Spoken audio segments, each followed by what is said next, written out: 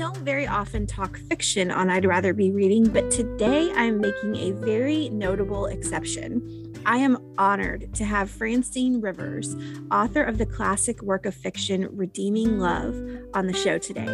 This is a very special week for Francine and for Redeeming Love.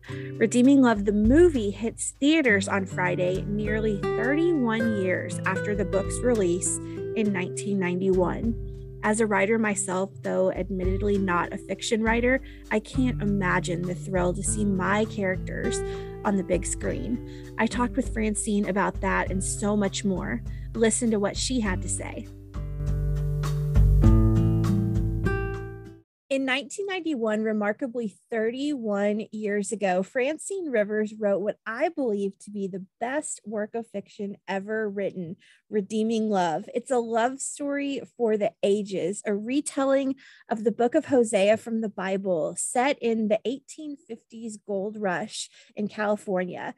Now, on Friday, it's being released as a feature film, which I can't wait to see. I'm honored to have on the show today the author of Redeeming Love, the immensely talented Francine Rivers. Welcome to the show.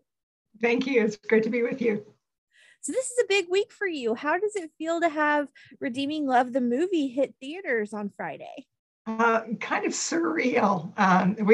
Rick and I weren't able to go to the premiere because the COVID regulations and all that, and they were scaling back a little bit. And it's a 2-day drive for us to get down there. He has Parkinson's. So this Thursday, the 20th, is going to be our first chance to see it on the big screen. So we're very excited. Yeah. It's been a long time coming. No kidding, right? Because this book, I don't know if I realized this, because I discovered Redeeming Love probably about 2011, 2012. I remember the first time that I've read Redeeming Love probably about 10 times now, and including over the weekend, just this a couple days ago. And the first time I read it, I remember I was home and I was in graduate school, and I was home in Kansas from Ole Miss, and I read it cover to cover, which is about 450 pages. It's not a short book. I read it cover to cover. I was up all night reading it. I was up until about 4 o'clock in the morning. It was over Thanksgiving or Christmas. I can't remember which one. And I remember my mom woke up and she said, "Have you not been to bed?" I said, "No, I've been reading this book called Redeeming Love all night." And so Redeeming Love, the book, was your first book that centered around Christian themes. You've had many books written in this vein since then. So you became a born-again Christian in 1986. That was the year I was born, actually. And for 3 years, I read you had difficulty writing your next book because you'd written books before that, but not with a Christian theme. So you studied the Bible, and in 1991, Redeeming Love was released. So how did the Bible, and more specifically the book of Hosea, inspire this story? Well, for one thing, I didn't really stop writing because I wanted to. I think God just shut it off because I was in my late 30s when I became a Christian, and I believe that God was just saying, you don't even know me yet. So I need to read the Bible, and we started a home Bible study, which is still going on years later. And it was really that I had grown up in the church, but you can be in the pews and not really, you have head knowledge, but not heart knowledge. Yeah, and there was something about the book of Hosea, the prophet, where God tells him, "I want you to marry a prostitute." And it's really an allegory about how much God loves us. That we often define ourselves by our past, and that's not the way God defines us. He wants us to come to him with everything, and then he makes us new. Yeah, and the book centers around Angel, who is a prostitute, and Michael Hosea, who's a farmer, whose love and patience for Angel is just remarkable. I think it's unconditional love personified and reflective, as you said, of God's love for us. And, like I said, I read Redeeming Love for probably about the 10th time over the weekend. And when Michael first lays eyes on Angel and the Lord directs his attention to her, Michael says, "Lord, this isn't exactly what I had in mind," which I love that line, because how many times throughout our lives have we said words like that? So let's talk about Michael as a character for a moment. What went through your mind when you were creating his character? I wanted him to be like Jesus. He had to rely fully on what the Father was telling him to do and live it out. Jesus was fully human, but he was also fully God too. So it's beyond our understanding. But to be a Christian man, or a woman can play that part too. It can be the woman who has to live out Christ in front of her husband. But just to keep your focus on the Lord and always do what the Lord wants to do would be very hard. He has a battle. That's the one thing about a movie. You can only show so much on the screen, where the book, you get inside their heads and you can hear their thoughts and you know what the spiritual battle is going on around them. Yeah. That was really a challenge to get into the film, but it is there. Not to the extent it is in the novel, but yeah, it's very in the novel. It's like because the way you do it in the novel, for those that haven't read it, which if you haven't, please read this book immediately, is you have it in bold is like the devil, and then bold italicized is God. And so sometimes it's literally like a angel devil on your shoulder speaking to Michael, and kind of God encouraging him to keep the faith, and the devil encouraging him, and angel for that matter, to do the wrong thing. And then there's Angel. She's a character that resonates with so many of us, including myself. Maybe we haven't been prostitutes. I mean, I certainly haven't been a prostitute, but I'd venture to say all of us have some degree of shame or unworthiness or not being good enough in our lives, which are all emotions that Angel feels about Michael and his love. And so, on the flip side, tell me what went through your mind when you were creating her character. Well, there were a couple of things, because when I first read Hosea, I identified with Angel because over my lifetime, I always turned to other things. Whenever there would be a trial or something, you tend to turn to, your friends. What do your friends have to say about it? What do the how to solve the problem say about it? But never going to God. And God really knows us intimately, and he can help us walk through problems and instruct us. So that was part of it. But I also had read an article in a women's magazine, and there were pictures of a little girl who had disappeared. And the first picture was of her as, like a school class picture, beautiful little 8-year-old blonde girl. And then they confiscated a pornographic film, and she was again looking terrified. And then a few years later, they found another film. And she's probably 10 to 12 years old, and her expression was totally different. Her eyes were dead, and she had sort of a sultry look on her face. And I thought, that's the little girl I'm writing for. That's my Sarah, who becomes Angel. And wherever she is, that's the person I want to know that God loves you. No matter what you've been through, no matter what's been done to you or what you've had to do to survive, God loves you, and he has a plan for you. And your past does not have to define you. God makes us new in him. So there were a number of things, but there again, I did not know the connection between the story and sex trafficking. That came really from letters from readers who were using the book in ministry, or they were survivors talking about the impact the story had on them. Wow, I never thought about that. Tell me a little bit more about that, how they're using that in ministry. Well, they used it I heard from people that were doing marriage counseling to work with couples. And then I was invited to the International Conference on Prostitution. And I thought, well, why? I don't know anything about that topic. Right. Why would they?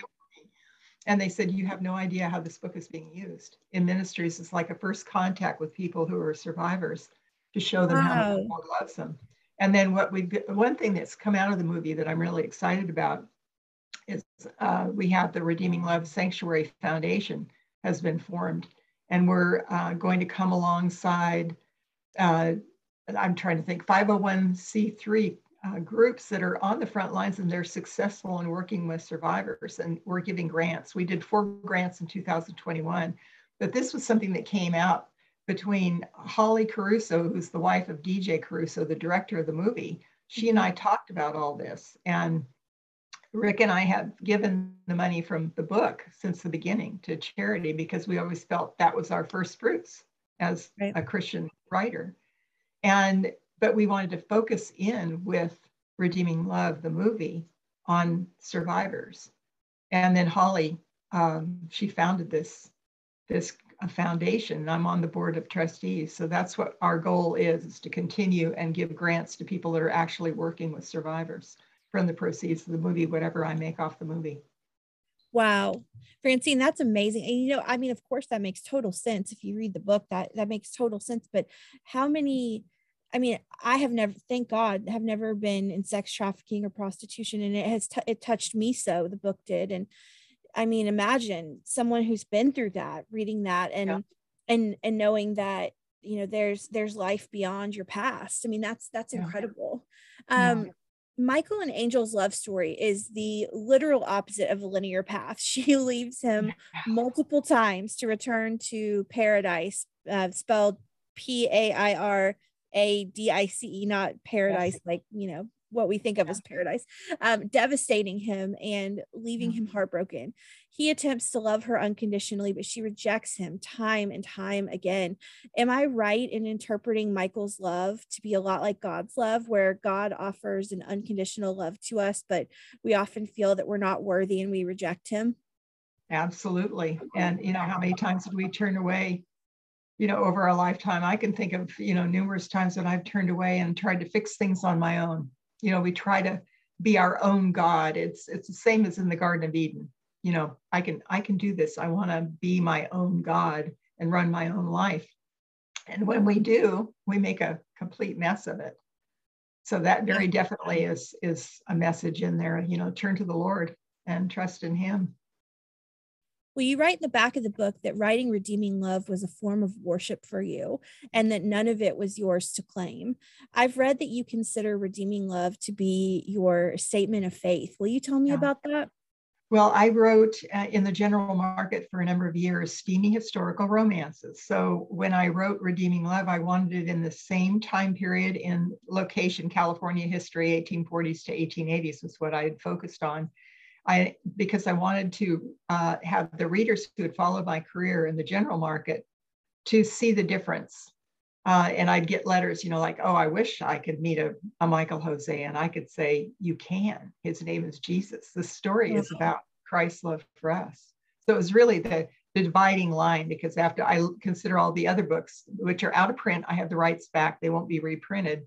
But those are my BC books. But here's the difference. You know, here's what I thought love was. This is what the real thing looks like.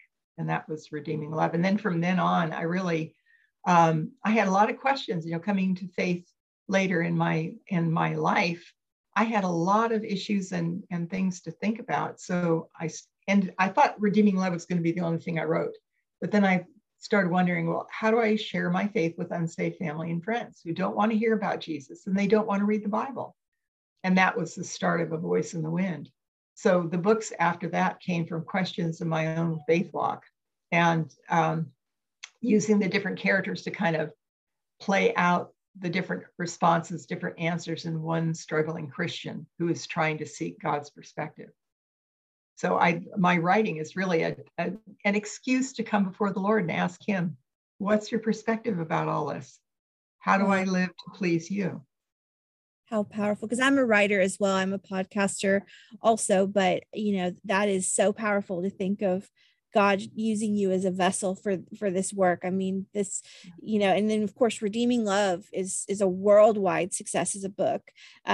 Maybe one of the most popular Christian fictions, if not the most popular work of Christian fiction of all time. So talking about the film for a moment, you executive produced and you wrote the script for the film adaptation, which, as we said, will be released Friday. How did it feel to see your characters come to life on the screen after 30 years on the page? Oh, it was pretty incredible. And I actually wrote the script as an example, not expecting that they would use it, because we had done options before, but they never understood Michael. They never could get the character really in there. So I was surprised that they accepted the script. But when DJ Caruso came on board, I'd written the script as a linear story, and I think it would have been really hard for people to come in and watch the whole backstory of Sarah being sold into prostitution at the age of 8. You know, you wouldn't want to sit there in the beginning of the movie and see all that. So DJ really came in and he restructured the film, and then we worked together on scenes to strengthen them so that you could get the idea that God was speaking to Michael and Angel was hearing lies about her life, you know, and what she could be. So it was really fun. And then DJ added a few things in there that aren't in the book that gave lighter a lighter touch to a very heavy story in many ways. So I feel like it was a collaboration when we got to the actual production script. And then the actors, I was actually able to be in on the audition. So when we saw Abigail Cohen, she just personified Angel. She had read the book. She wrote an essay to DJ because she wanted this role so much. Oh, wow. And then, she's a very talented actress. Michael was much harder to find because it had to be an actor who could pull off purity, and waiting and that kind of thing. And so DJ actually discovered Tom Lewis. He's a British actor and he's been classically trained, and he just has a way of showing the different nuances of emotion. So I can't wait to see it on the big screen. I've seen it on a computer. And what did you think? Did you love it? I did. Yeah. There's one scene in there that every time I've seen it, it's given me goosebumps. And it's the one where she goes up on the stage toward the end. And I'm hoping that everybody that walks in that theater and sees that has the same feeling I did. And that when they walk out, they have hope and they know how much God loves them. That's the whole goal of the movie, is to glorify God. I love it. Was making a film adaptation of the book something you always hoped to do?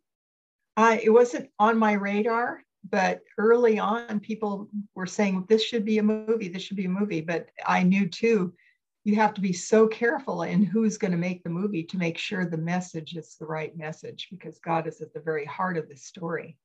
And it could have been turned into something else. Could be just a Western romance, and then it would really have a meaning. It had to be faith-centered and Jesus-centered. And DJ Caruso pulled that off, I'm sure. He did very well. Yeah, the quality of this film is extraordinary, I think.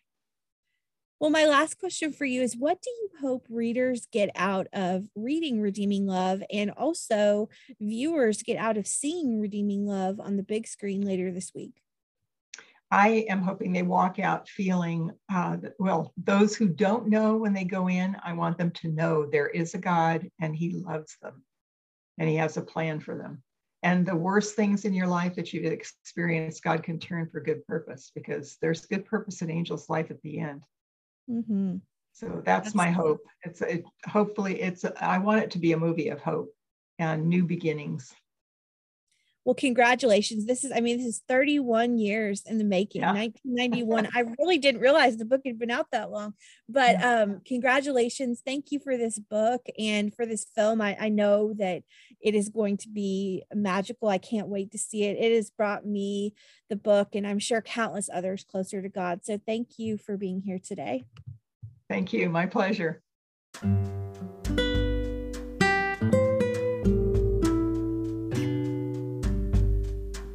Redeeming Love, the book, is out now, and you have a few days to grab a copy and inhale it, just as I did, before Redeeming Love, the movie, hits theaters this Friday. Go out and see it. It's one of my favorite works of fiction of all time. We'll be back soon with more books I can't get enough of.